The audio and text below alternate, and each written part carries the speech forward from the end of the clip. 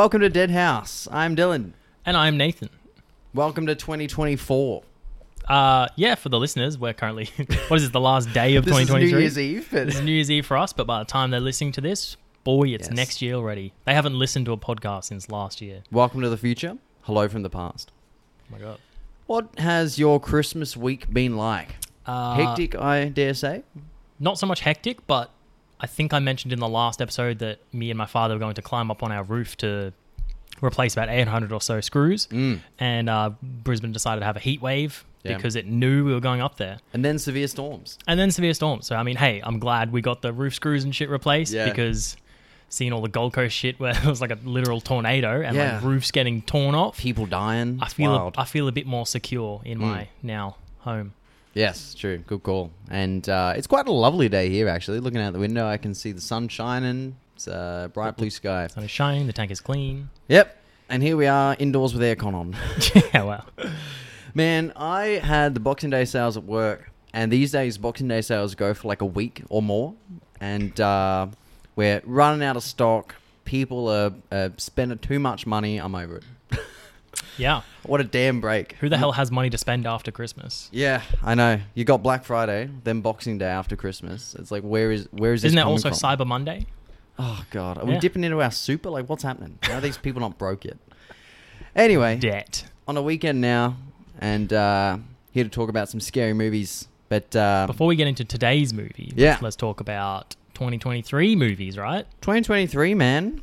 We saw a few movies at the cinema, and obviously watched a whole lot for the pod. Yeah, I mean, I think it's definitely safe to say this year I've watched more horror movies than I ever have in any other year, and that includes like going to movies. I've seen more horror movies in the cinemas than I ever have. I think that's all I've watched this year is horror movies. Maybe like 2 or 3 that are not. We watched Christmas with the Cranks on Christmas Day. That's probably the exception. Is that Jamie Lee Curtis? It is. Yeah, there you go. See, it's somehow tied. That's kind of horror. You know, Tim Allen, that's horror. Yeah, well, Alex can only stand so much horror, so ours is usually petered out by various Disney or adventure movies or rom-coms. Yep. But yeah, Love Actually on the cards. Well, I think I skipped that this year, thank the Lord. Unpopular opinion, I'm not a big fan of that movie. Yeah, okay. Back to horror, though. 2023 was a good year for horror. I mean, it produced what I think is your favorite horror movie now, right? Yeah, look, it's it would have edged out something from our top 5. Talk to Me is now up there. We've mentioned that in probably like 20 episodes by now. Well, it's definitely on streaming by now, so if you haven't already watched it, give it a go. Yeah, give it a shot. And even like films for this pod that I had not seen before we did the episode, it was cool to catch up to some classics that I hadn't gotten around to yet. Even like there were some movies that came out that we saw together, like Scream 6 and Knock at the Cabin. We saw Evil Dead Rise. We watched the bloody Reanimator and Body Melt screenings. You saw Seven with Alex. You saw... What else did you see? Insidious the Red Door. Oh, yep. Is the one that springs to my mind. So we were saying before we started rolling that it seems like this day and age, maybe 1 in every 5 horrors that come out is good. And that's probably why I'm prejudiced to not going to the theater to see horrors anymore all too often. Like I was let down with The Exorcist Believer. Yeah, but that was always going to end poorly. Yeah, I think. know. I had high hopes. And I did it to myself. But yeah, what was your favorite movie, horror movie that came out in 2023? Was it Talk to Me? I'm not sure. A part of me thinks it's Talk to Me, but I think part of it also is Evil Dead Rise. I can't think of which one I like more, but it might just be because Evil Dead has the whole, other Evil Dead stuff holding it up as well. You got the lore of it. Yeah, so I don't know. I think the pure nostalgia might edge it out a little bit. But Talk to Me was still very good. Evil Dead Rise would be a close second for me. Like, in that series... it was cool that they sort of kept the sort of setup that everyone knows about, like being trapped in the one building, and you read this quote and all this stuff comes to life and tries to kill you all. But it was cool how they did it in a high rise, and instead of a book, it was like a vinyl record. They had some interesting takes. They even had some homages in there, which was nice. But yeah, that'd be a close second for me. But were there any films that you watched that we haven't done on the pod that you very much enjoyed? Like films you saw for the first time this year? In terms of for the pod, I don't think so, because I think pretty much every horror movie I've watched this year that I hadn't already seen was for the pod. I can give you the opposite. Okay. And I don't know if it's technically a horror movie, so this might be Sure. But Underwater, I think I told you a while ago. Underwater. Was a movie that was pitched to me as being similar to The Descent, but underwater. Okay. I mean, hence the name Underwater. Gotcha. And so I was pretty excited. It's got Kristen Stewart, which I like her. A lot of people don't, probably because of her Twilight days. But then I also found out it had TJ Miller in it, which I'm not a fan of. Who is that again? That's, if you've seen Deadpool, he's like the wisecracking friend. I think he might also be the guy from Cloverfield. Is he the bartender in Deadpool?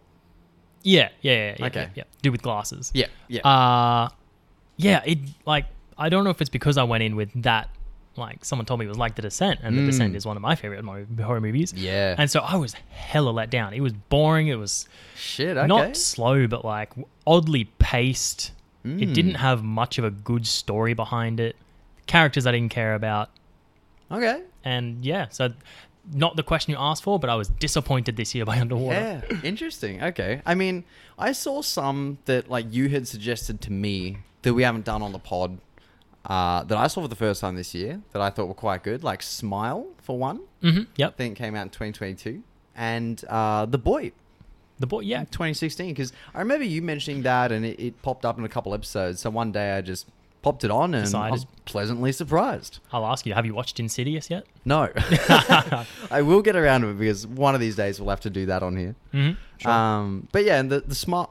The Smile. I love that.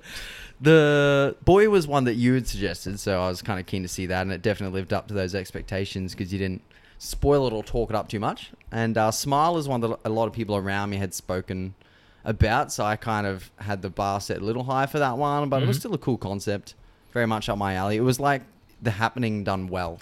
Yeah, that one was a sleeper one because I hadn't heard too much like hype or positive things about it. I kind of just had heard that it was a thing. I had very low expectations because it reminded me of that shitty Truth or Dare movie. Yeah. And so it had everything going for it. True. What was your favorite episode that we did? Like, not necessarily... The Thing, yeah. The Thing? I think it's The Thing, surely. Yeah. It's only a couple of weeks ago now, but I don't know. It flowed really well. When I listened to the edit on that one, it came out really well. We had some good theories. I also really enjoyed our It episode. We did chapters 1 and 2 together. I felt like that was pretty cool. I do remember us being worried that was too much of an undertaking at the time. Like, how are we going to talk about two of the new movies and 2 old movies and sort of some book stuff in there as well, all in less than an hour. Rest assured, my dad was a fan. Yes, well, so that is good. I mean, he's the man to please on that stuff. Yeah. And, man, should we get into today's movie? Yeah, sure. Go for first horror film we're discussing of the year. Fuck, it's a big one. Yeah. It's pulled straight from the top 5. This is true. Alien, 1979. Quite possibly my favorite movie of all time. So no pressure. No pressure at all. I hated it. No, obviously not. Man, this movie scared the shit out of me when I was a kid. And as we've mentioned before on the pod, I think they just end up being some of our favorites because it just left such an impression. Yeah, for sure. And like growing up in a house with a fucking shower curtain. All I could picture was a xenomorph on the other side of it. Yeah, but there's no shower curtains on the Nostromo. I know. It's just much scarier than Psycho. Yeah. I honestly don't remember the first time I watched it. Would you have been young? I don't think I would have been that young. It was definitely in the period of my life where I was going back and watching horror movies because I had no longer been scared anymore. Yeah, okay. And so I knew it was one of the classics, and so I was like, you know what, time to watch Alien. I don't know if we had it on DVD or if I had to like search it out online or anything. Yeah. But yeah, just watched it. I think I watched them like back to back to back to back. Yeah, just a whole marathon, just like 1, 2, 3 and Resurrection. Well, that's true because like, 4 of them would have come out by the time we were even old enough to because this was pre-Prometheus and Alien Covenant. Yeah, both of which I think we saw in the movies, right? I didn't see Prometheus in the movies, but Alien Covenant. I actually saw Alien Covenant before Prometheus. Oh, okay. Yeah, whack. And I, was super scared of this. And I think when I was younger, I actually preferred Predator because when you're a kid, it's like explosions and soldiers and Arnie and that stuff kind of sticks with you more. It's got the one-liners action hero. Yeah, but as I got older and sort of appreciated why aliens scared me so much, and I got really into film techniques and everything, I could kind of see sort of the art in this one. Mm-hmm. And now I even have a little chest burster tattoo. You do, that's right. To commemorate that love. And the first one in particular, because I mean, the Alien franchise, we're looking at, 6 films and then 2 crossovers at this point, and a 7th one that's just been wrapped up. Oh, yeah, that's right. So it's been quite the undertaking, but the first one, it kind of has a different tone to the rest of the saga. It's like the only one, arguably, that's like a kind of sci-fi, like thriller, like horror thriller. It's all the suspense. Yeah, well, it's sort of another one of those franchises where every movie is a different style. It's often cited as the best sequel to any horror movie. A lot of people say. Don't know if I agree with that, but you got the first one is suspense thriller. You got the second one is more action horror, and then the third one. What's the third one? I guess that's the one's kind of like gritty and it's almost like dark. Yeah, just Prison Planet. I don't even know what to call it. It's more like a sort of B-grade horror as opposed to the first one being like a suspense thriller, I think. But even then you've got elements of body horror with like the chest burster scene and the tongue fucking exploding foreheads and shit. Yeah, they've all got like the core things that you'd expect to find in an alien movie, which is the alien. But yeah, and I mean we spoke about aliens at length in our sequels episode and why we like that so much. But the biggest difference, I guess, apart from the tone of going from sort of horror to action, is also, as opposed to this crew trapped on this ship with one alien picking them off, you've got heaps. It's like an army of them, like ants. And they're just literally shooting them up with this group of Marines. Mm-hmm. So the whole plot and sort of pacing is different as well. Mm-hmm. But man, a bit of background about the OG one from 79. It was written by Dan O'Bannon and Ronald Shusett. And this sort of came after Dan O'Bannon wrote Dark Star, which actually became a movie in 74 with John Carpenter. Oh, right. Okay. But this was like if Alien was a comedy, because they've got like a beach ball monster in this with like fucking feet. There's some witty dialogue. Like it's just hella campy. And I think Alien is what he wanted Dark Star to be, but knew he didn't have the budget for at the time. Right. Speaking of budget, how much was this? Like 11 million? Yeah, this was done on a budget of 11, and it went on to make, I'm going to say 184.7 mil. Okay. At the box office, because I found a few different amounts. Old movies like this, such classics, is always hard to tell. Yeah. I don't know. I don't think they fully tracked it back then either. There's always inflation, but it's made a lot of money. Yeah, for sure. So that 184.7 million could be adjusted for inflation, but either way, hella successful. Mm-hmm. And it was not only directed by Sir Ridley Scott, he also did the storyboard that pretty much was adapted shot by shot, and did much of the handheld camera work himself. Damn, talented man. Very invested in this project. And he also returned for Prometheus and Covenant later on, which I have my reservations about purely for the CGI and like some scenes in those films that he pitched for the original Alien, then producers thought wouldn't be a good move, and then he did it anyway in those later ones. Yeah. So, well, I remember reading some of the stuff that the producers didn't want and that he had to cut or just not put in the original Alien. Yeah. And I don't know, some of the stuff that you're reading about, it's like, well, thank God that's not in the movie. That would be a terrible idea. Like all the weird pseudo-sexual stuff between the alien and Ripley. Yeah. Which, I don't know, that didn't make it into Resurrection. That was more like a motherly relationship. It got weird. But yeah, like, what was it? Ripley was meant to be like completely naked in that final scene. Yeah. And it's like, I'm glad that they didn't do that. I think there was also originally a sex scene between her and Dallas. Yep, that's right. Tom Skerritt wanted removed because he's like, it doesn't serve the narrative in any way. Yeah. And that's why, like, I think when Ridley Scott sort of said to Sigourney Weaver, look, there's going to be this scene where you have to strip down your underwear, she was totally fine with it because she could see it sort of being a sort of representation of the character's vulnerability in that moment where she like finally gets to unwind and relaxed, and then alas there's like a fourth act in this film. But yeah, I mean, apparently it was predominantly Dan O'Bannon's story. He grew up being like this sci-fi nerd in a remote town that didn't even have like TV or phones. And it was Ronald Chaussette's idea, who was a friend he was living with at the time, to have like the whole chest burster and gestation element of it, because they had the idea of sort of being stuck on a ship with this alien, but they were both stumped on how to incorporate the alien, like how did it get on board. Right. And then Ron's like, maybe it fucks one of the crew.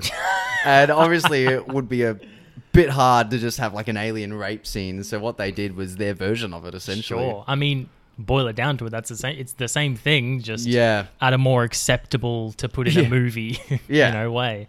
We've mentioned some of these names already, but so the film is starring Sigourney Weaver, and she began as a theatre actor, and this role actually almost went to Meryl Streep, strangely enough. Which one is Meryl Streep? Is she the Julia and Julia person? I'm trying to think of a film that she's been in. She's an older actor that's been in heaps. I get her confused a lot with Susan Sarandon for some reason. I get her confused with Helen Mirren. Yeah, okay. All those old white ladies look the same. But they were both theatre actors at Yale, so they were friends, and I think the only reason it didn't go to Streep was because she was mourning the death of her partner at the time. Oh. And apologies for making fun of Meryl Streep. No.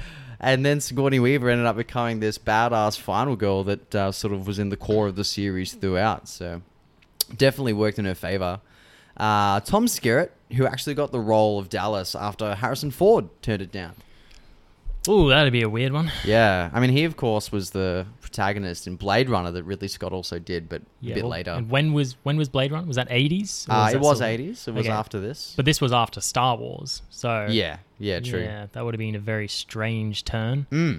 John Hurt, Harry Dean Stanton, to name a few. And a 6'10" Nigerian art student, Balayi Badeo, in the xenomorph suit as the titular character of the alien, who I believe the crew met him at a bar nearby.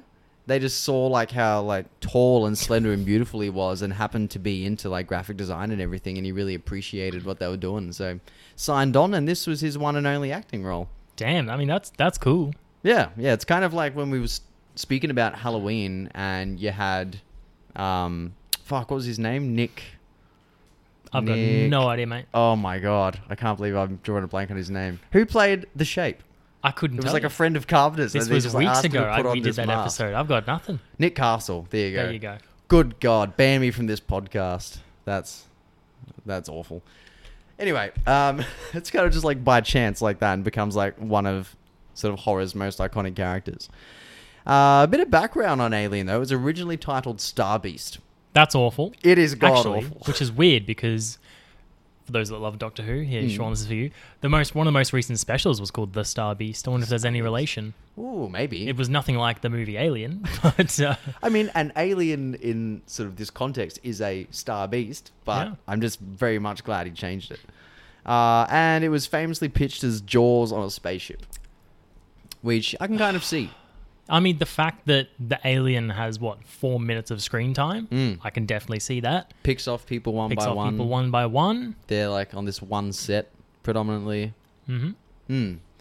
Also partly inspired by comics called Seeds of Jupiter and Death Rattle, which O'Bannon was a big fan of. No surprise I've not heard of either of those. Yeah, well, Seeds of Jupiter apparently involves a guy eating this mysterious seed that results in this octopus creature bursting from his stomach. So I can see the relation there. Yeah, you see that one. And then Death Rattle was this astronaut who I think finds this ancient artifact, and it's like a vase, and he cracks it, and this spirit or whatever comes out and like goes in through his mouth and overtakes him, and he sort of slowly evolves into that creature. So you can definitely see what elements came from those. Yeah, which I thought was pretty interesting.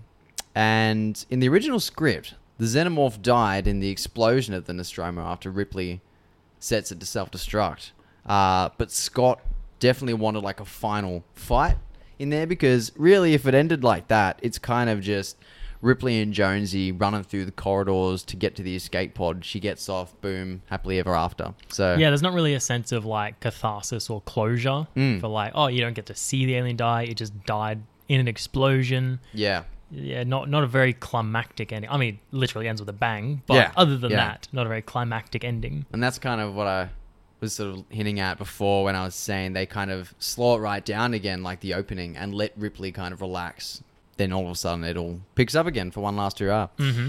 A little more background info. The blue light in the egg chamber when Kane finds the face hugger that latches onto him, that was a laser from The Who's stage show that they were testing at the soundstage next door. The Who?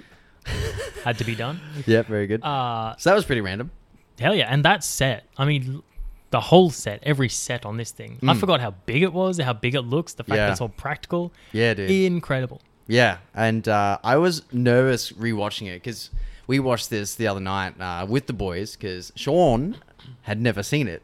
I mean, no surprise, he's not seeing anything. Yeah, and I was nervous that scene with the blue light was going to look really bad. Like you'd see a laser in the corner or whatever, but no, it was quite nice with that mist and everything.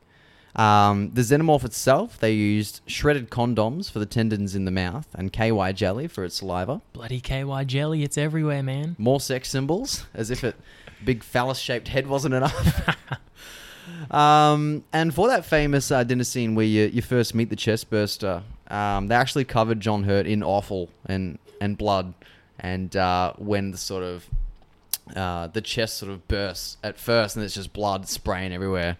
And then the little guy pops out. That was all just, cow guts. So apparently it stank to high heaven in there, and they were trying to get the shot done as quickly as possible, but it malfunctioned the first 2 times.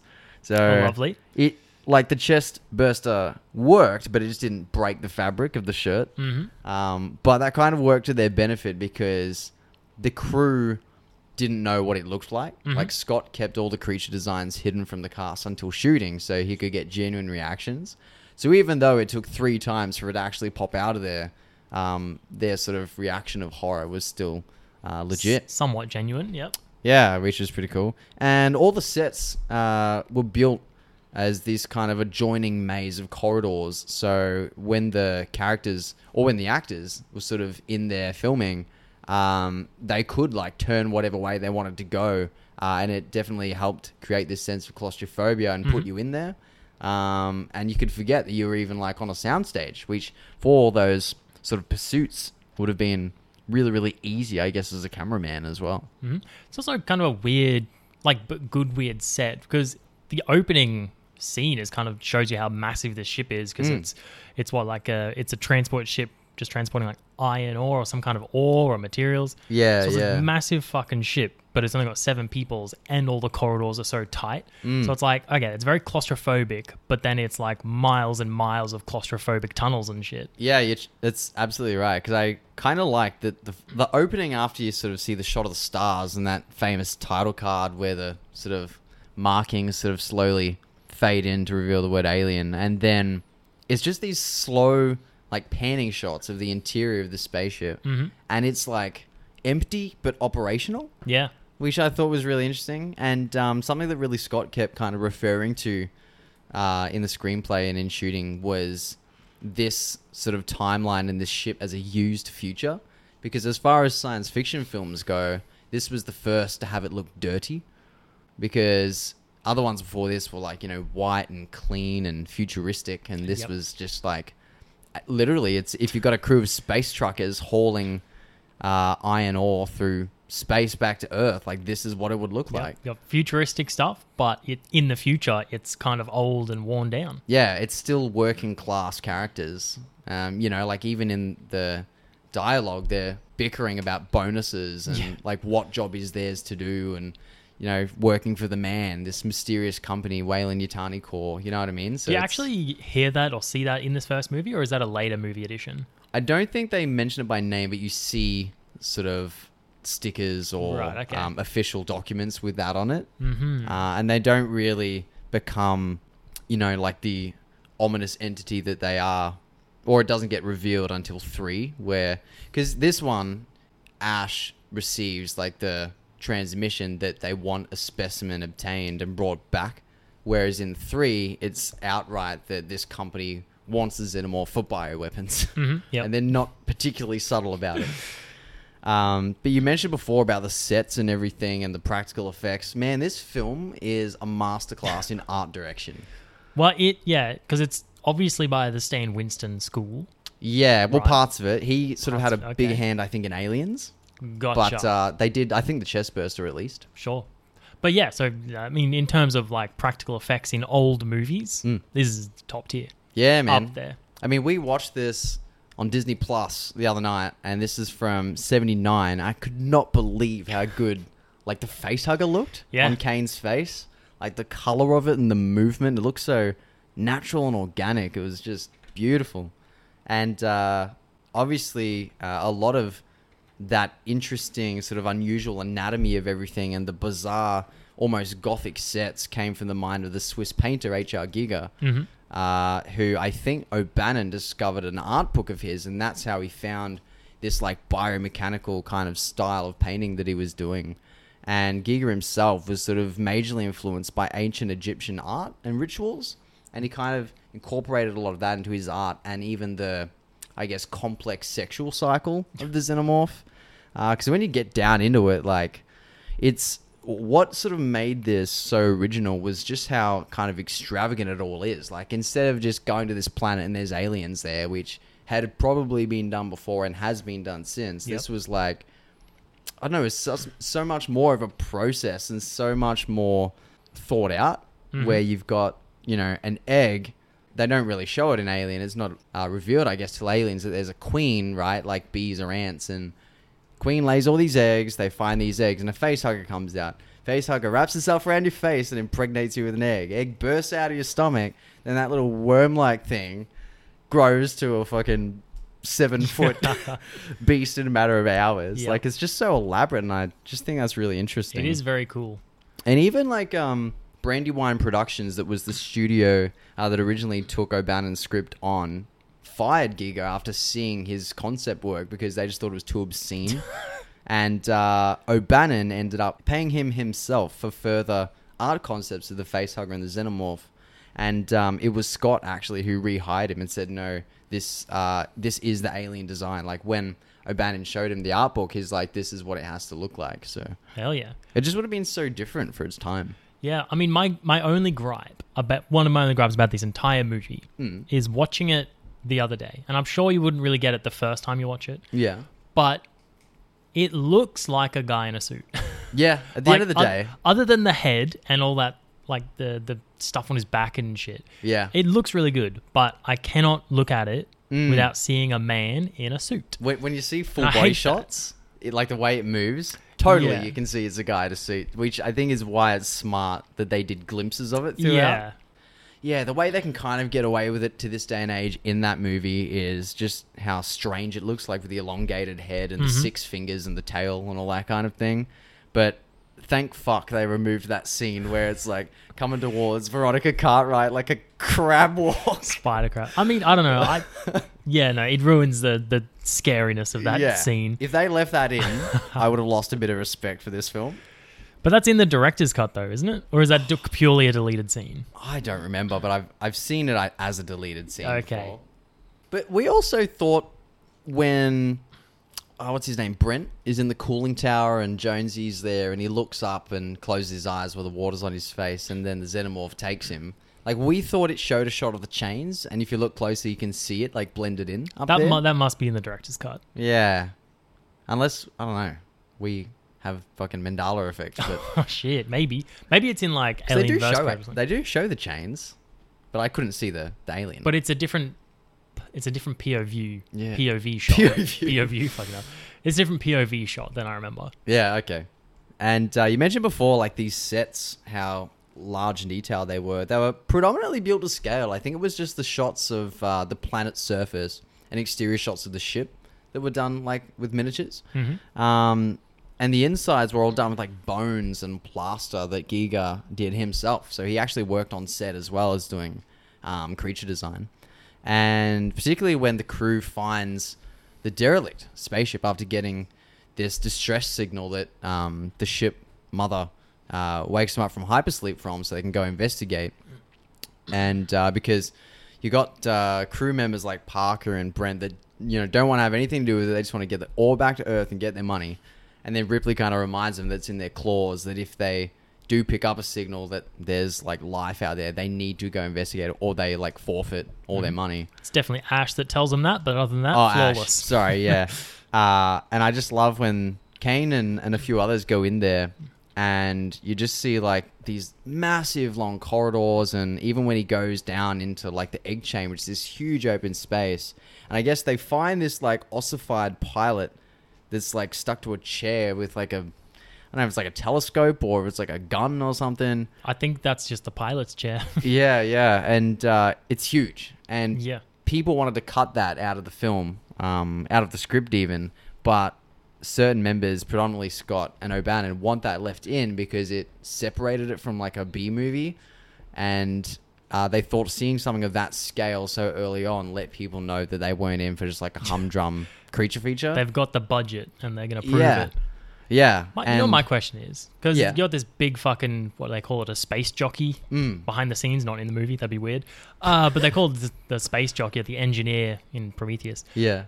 Absolutely massive. It's like chest is caved outward, so it's obviously had an alien come out of it. Oh, that's a good little Easter egg, Yeah, but like how big would that alien be? Because like the alien is the size that it is in these movies because it comes from a human. Yeah. And then you see eventually in the third one when it comes from a dog, it's more dog-shaped. When it merges with a predator, it becomes bigger and predalien. Like, how big would it have been if it came from that space jockey? Yeah, that's true. Because I guess it's like that theory. Is it like sharks or something where if you put them in a certain size tank, they won't outgrow that tank? I've definitely heard that about something. I don't think it's sharks. It could be turtles. I think it's turtles. Oh, okay, yeah. So I don't know if it'll be something like that. Because like they're in a ship of that size and it takes on characteristics of its host. If it were to come out of something that was like, 15 feet tall, then maybe it would come out with a big elephant's trunk. And I think it would have to. If it's taken the DNA from its host. Yeah. And I guess getting back to the anatomy of the xenomorph itself, it has some really interesting features like acid blood for one. I like that inclusion. In fact, I love it. I don't think I've seen that in anything else. Yeah, well, because I was reading the behind the scenes of it, of why it came about as a thing in the movie. Right. And it was apparently because honestly can't remember if it was the writer or the director or whoever the fuck, was trying to figure out a way or a reason for like them not to just shoot it. Because if they have guns on the ship, like how do we make a menacing, scary creature that you can't just shoot and kill? And it's like, if it's got acid blood, then you can't shoot it, so you have to get more creative and start using like fire or trap it or inject it into space. Yeah. And so it raised the stakes a hell of a lot and makes an already scary creature even more terrifying. Yeah, an apex predator with the perfect defense mechanism. I mean, like Ash even calls it the perfect organism. Yeah. And says it can't be killed. And it's like, I think it's a scene in AVP where Predator shoots like a net at it that slowly constricts and it like cuts into its head, but then the acid blood just like burns the net away. Yeah. It's just pretty badass. And I love that scene when Ash is like dissecting the face hugger after it's... Oh no, it's not after it's dropped off. It's while it's on Kane's face, right? And he like cuts the finger. And then that drop just like burns through like 3 floors in the ship, which is pretty wild. And has like this glistening black skin with this giant head. There's a lot of argument as to whether it has eyes or not. Originally, it was like the mold of a human skull, and they put like this silicon over the top, so some people think its eyes are just like sunken in and like hidden. But I'm pretty sure it's intended to be blind. Yeah, I'm trying to think now because you see like the skeleton, like the skulls of aliens a lot throughout like the franchise and the Predator franchise. And I think in Resurrection, you also see from their point of view. Oh, but I could be misremembering that. I remember in 3, you see it like scurrying along the roof, chasing the prisoners. Okay, there's that. Well, because then I remember, in Alien Resurrection when they're in the cage and there's the dude pushing the button. I'm sure you see it from their point of view, but that could just be like, the filmmakers taking liberties of saying, all right, this is what it's quote unquote seeing, but it's more like how Daredevil sees. Yeah, true. Because there's scenes where Ripley is not far from it, but it doesn't recognize that she's there because she's like very still hiding against a wall or something. But you would think if it couldn't see, it would have heightened senses of smell and hearing. Yeah. I don't know. Maybe we're digging a little bit too much into it. And the inner jaws are pretty cool. I think the reason for that inclusion was Giga already had the design before it was for the movie of this creature with this really long head. And then when they decided they wanted to use that creature design, he was like, all right, well, the appearance of something needs to be dictated by its function. So, like, why has this beast got such a long head? Okay. So here you go. It's got a tongue with another set of jaws on it. And that's kind of how it attacks most of the crew, is it, like, grabs him, like, tongue punches its forehead. Or it'll, like, use its tail and, like, spear him or something. But that's kind of more done in the sequels. And, they got its, like, parasitic behavior from studying wasps, where they would sort of find caterpillars and inject their larvae, feed off it, and over time just burst out of all sides of it. So, that's metal. Yeah. And I feel like you mentioned it before about the theme of rape, essentially, in this film. Like, even back then in the 70s, people were kind of referring to this as like a male rape horror. Yep. Because you had things like Evil Dead in 80s, right, where there's the tree rape scene, which is pretty gnarly. But the whole, I guess, overtly sexual element of the xenomorph and how it breathes, and, you know, you've got this thing that forcefully sticks something down your throat to lay eggs in there, and it forcefully comes out of your chest. Like, it definitely would have made men uncomfortable watching this. I mean, surely that was their intention. It had to have been. There's no way you can look at it without seeing that. Yeah. And it's nice that, you just be like, oh, well, let's see how the guys like having that fear as well. But instead of just, men being the source of it, it's like, oh, what if it's a fucking alien? Yeah. Yeah. Even worse. It's like there's already like sexual and racial tension in this. So when you have like xenophobia in it as well, definitely a lot of underlying themes, and that's probably why I like so much that you've got the heroine as the sole survivor. You know, you've got Ripley that becomes this like almost a mercenary, like as the films develop, because she starts out just being like a warrant officer or an engineer, I think, and because she's the only one that's ever lived to tell the tale, she has to like inform people how to fight it. Moving on. And it's kind of like you get like 45 minutes into the film before anything really happens. Like any action sequence. Some would call that a slow movie, a slow burn. But I think this does it well enough that like it sets the characters up incredibly. Like this is usually you just get some, shitty characters no one cares about. Whereas this, like it spends like half an hour really setting the characters up and their interrelationships between each other's and their motivations and setting up the character arcs that'll pay off throughout the movie. Yeah. And then, and then eventually you just introduce like smaller and smaller bits of tension and like horror. And then fucking bam, there's an alien. And I think having an ensemble cast that are all individual enough that sort of makes you, to a degree, care about them was really interesting. And even like a lot of the shots will just have all the characters in frame, which I thought was an interesting choice. And you've got like conversations happening over each other and things like that. And then I really like that Dallas is like the third person to die. He's the captain of the ship. So when he's gone, it's like, fuck, what do we do? Yeah, they kind of, set him up to be, well, what you would expect to be the typical, he's going to survive. He's going to be the hero. He's the captain of the ship. But no, he's dead. And then you get like the mutiny with Ash. I like that inclusion because originally apparently it was meant to be more like I don't think he was a character, or if he was human. And they were meant to have more of a like a relationship between Mother, the CPU, and the characters. And the Mother actually was like this talking CPU, I think. But then they were like, well, no, that's way too similar to 2001: A Space Odyssey and HAL and stuff like that. Yeah, okay. And so they're like, no, let's get rid of that. Let's insert this character that's like an in-between, character from the CPU, Mother, and the characters. And then that also, puts in with a corporation, another aspect into that one. Yeah. Yeah, there's a bit of depth to it, which I quite like. And even, that it is a bit of a slow burn to get to that famous dinner scene, it shows like glimpses into like the lore of the alien as well. Like the fact that you said you see the space jockey with like the outburst chest. Like, what does that mean? You don't know what that hole came from at this point in the movie. And all this kind of thing. And when you see like the face hugger and it's gone, and then they go in like looking for it with their little flashlights, like it's a pretty tense scene as well.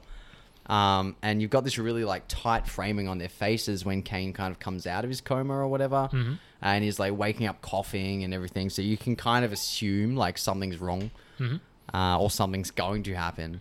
But when you finally do get that scary moment of the chest burster coming out, it's like right after they're all eating and laughing. You've got this like joyous occasion in a brightly lit room as well.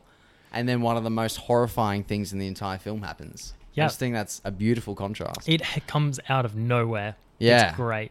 Yeah. And I really love that pause where like you get the pop of blood and he pauses for a bit and then he keeps like writhing around. It's just, oh man, leaves you on the edge of your seat. And little fella pops out and he kind of looks around and you get this wet like slithering sound and he screeches scampers off into the shadows. Unfortunately, I can never watch that scene again because of fucking Spaceballs. Like I love the movie Spaceballs. Is that the top hat and the cane or whatever? He bursts out and then he gets fucking musical number, the fucking hello my honey, hello my baby. But true. So unfortunately, like Scary Movie has done to Scream, Spaceballs has done that to this scene in the movie. Yeah, no, that's fair. I think there's even like a parody. You asked me when we watched this, Samson? Did Samson? What the fuck? Mr. Thompson. You asked me if The Simpsons ever parodied it, and I couldn't remember one, but I did this morning when there's a scene, I think Willie is in the air ducts chasing Santa's little helper. Oh, yeah. And he like scampers past the opening. Yeah. But yeah, and I like that xenomorph at that stage, they find the shedded skin as well. And even the skin is way bigger. So you can see, all right, the next time it comes into play, it's going to be much larger. And then you get Brent killed in the cooling tower. And in that moment as well, I like the lingering shot of the cat when Jonesy's like peeking out from the corner, and it's kind of like this one witness that won't be able to speak to find out what happened. Yeah. Yet somehow Parker knows that it's huge. It's like, you should have seen this thing, it was huge, but like he and Lambert were elsewhere. Well, I mean, I guess the fact, like the damage it did to the body, maybe. Okay, like, yeah. I don't know, threw him around or lifted him up. I don't know. True. I think they originally had a scene where you saw all that. Like you saw him getting just shredded. Yeah. And it was very gory. And people were debating giving it an X rating. Ooh. And they were like, okay, no, we'll just cut that. Which I much prefer because we like those glimpses, those little nibbles as the film progresses. And when Dallas does get killed in the air duct, that's probably one of the most famous horror scenes. And very tense because of the tracker.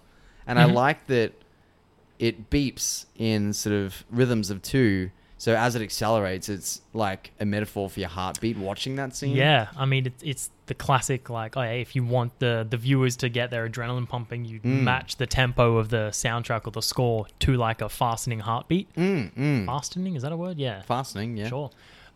Quickening might be the word you were looking for, though. Look, it could be, but let's move on.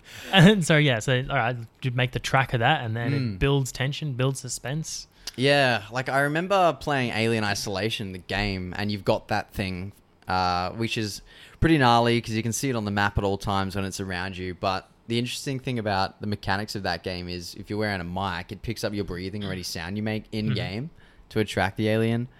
And he's got a flamethrower on him, just like gives every passageway a quick once-over before he crawls down. And I like that when they say, like, you've got to go further or whatever, he drops down and then they lose signal. So then when they pick him up again, they're like, oh, it's right behind you. And then you get probably the only jump scare, I would say, in this film. Yeah, if we don't want to include that dinner scene a jump scare, then I'd say this is probably... and Jonesy the cat, I think, is like a slight jump scare fake out. That's fair. But yeah, definitely one of the only ones in this movie. Yeah. And that still got me when we saw the 40th anniversary screening at the cinema. And you find out that Ash has rerouted the ship back to the planet where they found the eggs, I presume? I'm not entirely sure. I can't remember. Because it just kind of says it's rerouted, doesn't it? And it says, like, bring back specimen, screw expendable. Crew expendable, and then Ripley finds him, and he's got like this single bead of white fluid like rolling down his face, and that's when it's revealed he's an android. Yeah, it never occurred to me that going into this movie, like in the cinemas when it came out, there's no indication he's a fucking android. Yeah. So this whole movie, you think he's a genuine character, human character. And because he, from all outward appearances, other than you don't see him eat food, which you're not really going to notice that on a first viewing, like you wouldn't know he's an android. So that comes out of nowhere. You see him drink, but it looks like milk. Yeah, and for all we know, it could be like that same fluid. Yeah, I mean, that's just how you know he's a bad guy, because he's drinking milk. We've seen Get Out. But also, actually, that's a good point, because like I mentioned before, how a lot of the shots of the crew is like all the characters in frame. There's a lot of shots of just him on his own. And the fact that he's like the only one with a British accent, because he's the science. Obviously, he's like on his own a lot, kind of like with the computer. subtly set him up to be an outsider. Yeah. And it's because he is. Yeah. No, that's cool. And then you get another like form of rape where the way that he attacks Ripley is rolling up a magazine and jamming it down her throat. Very uncomfortable to watch. Yeah. Of like, I don't know, I think I would have preferred if he just choked her. Like, it's just harder to see a fucking magazine get shoved in your mouth. But not exactly pleasant. No. I guess it's not meant to be, you know. Horror can be uncomfortable. Yeah. And I do like that he starts malfunctioning, like, after they hit him and, you know, Parker and Lambert come in or whoever. And he's, like, speaking crazy, whirling around, and he's, like, spewing this fluid and shit.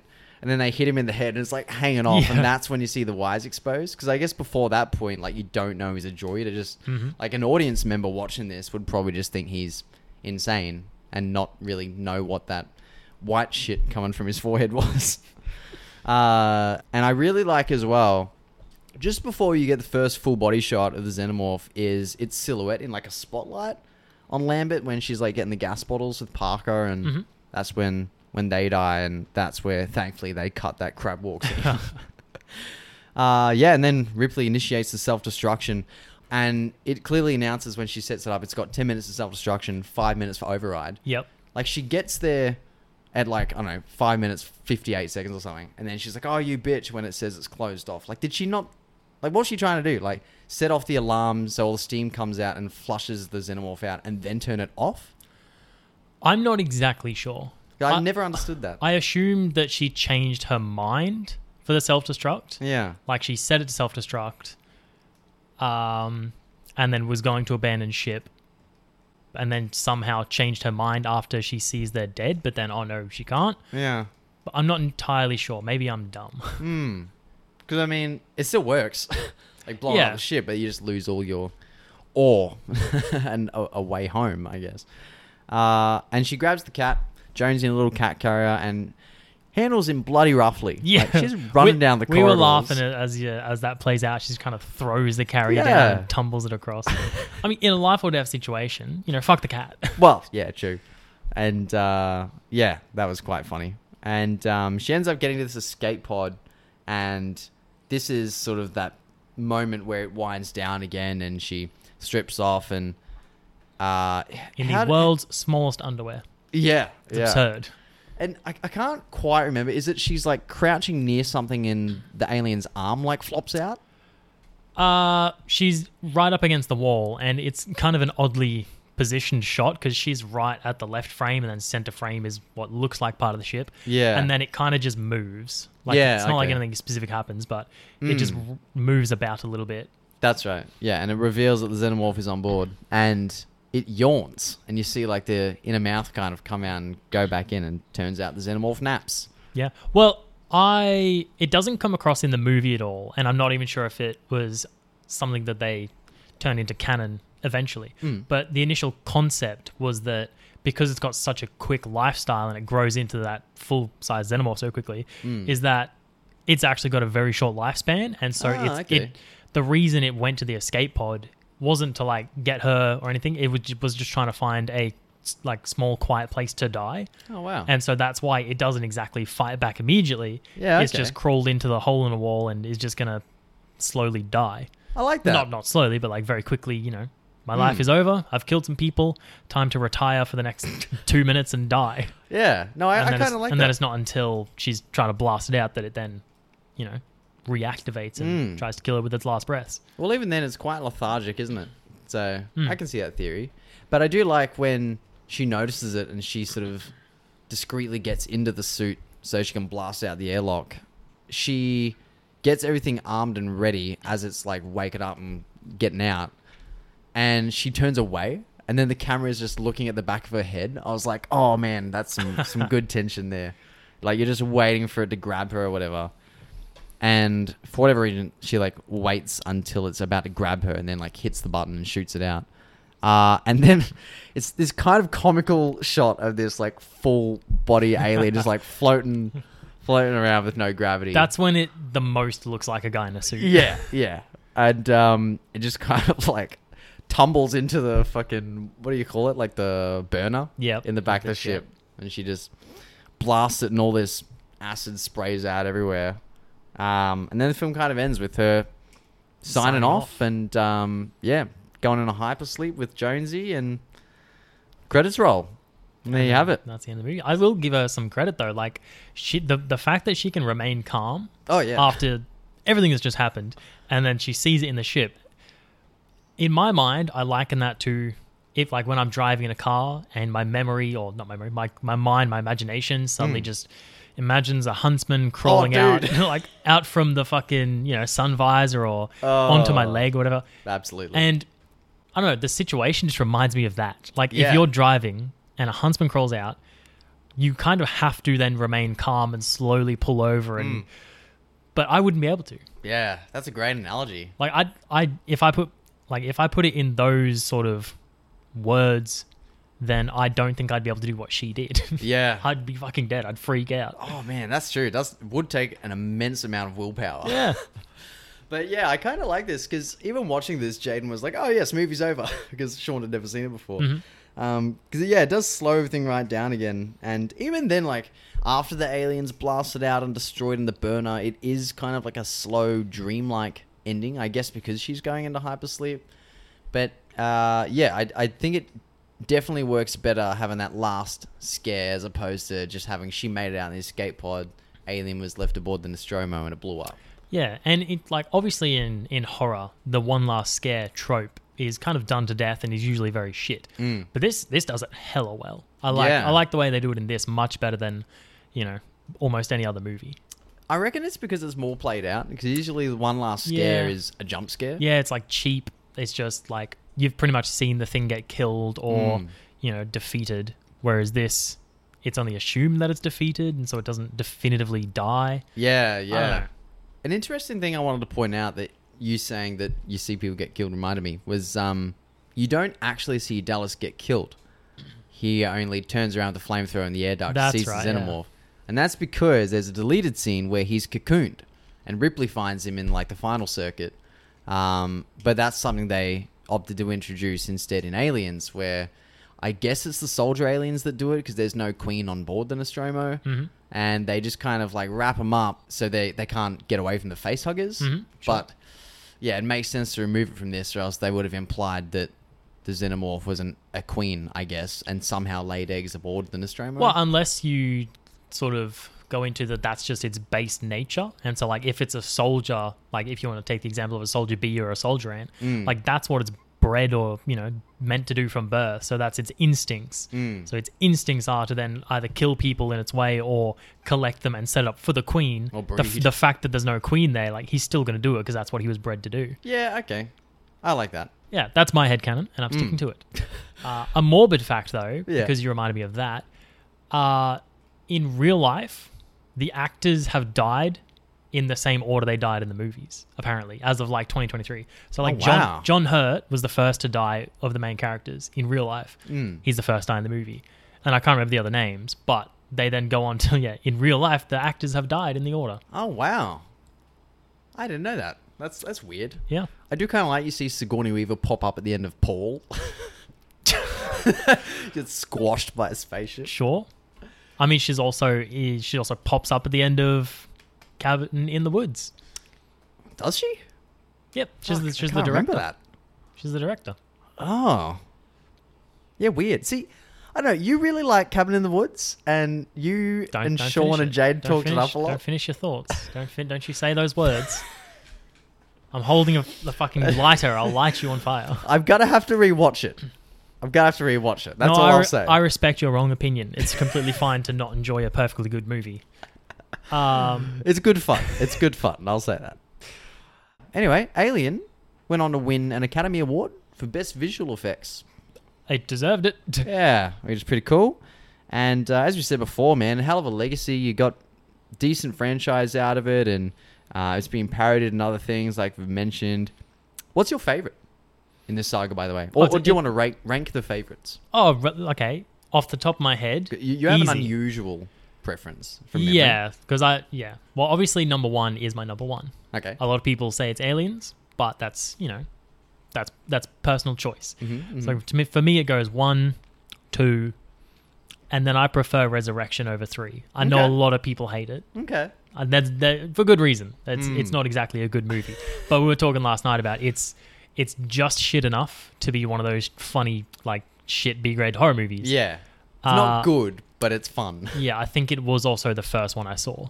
Oh, okay. Or maybe. I don't want to say that for a fact. Okay. But anyway, so I reckon 1, 2, Resurrection, and then, Cubed?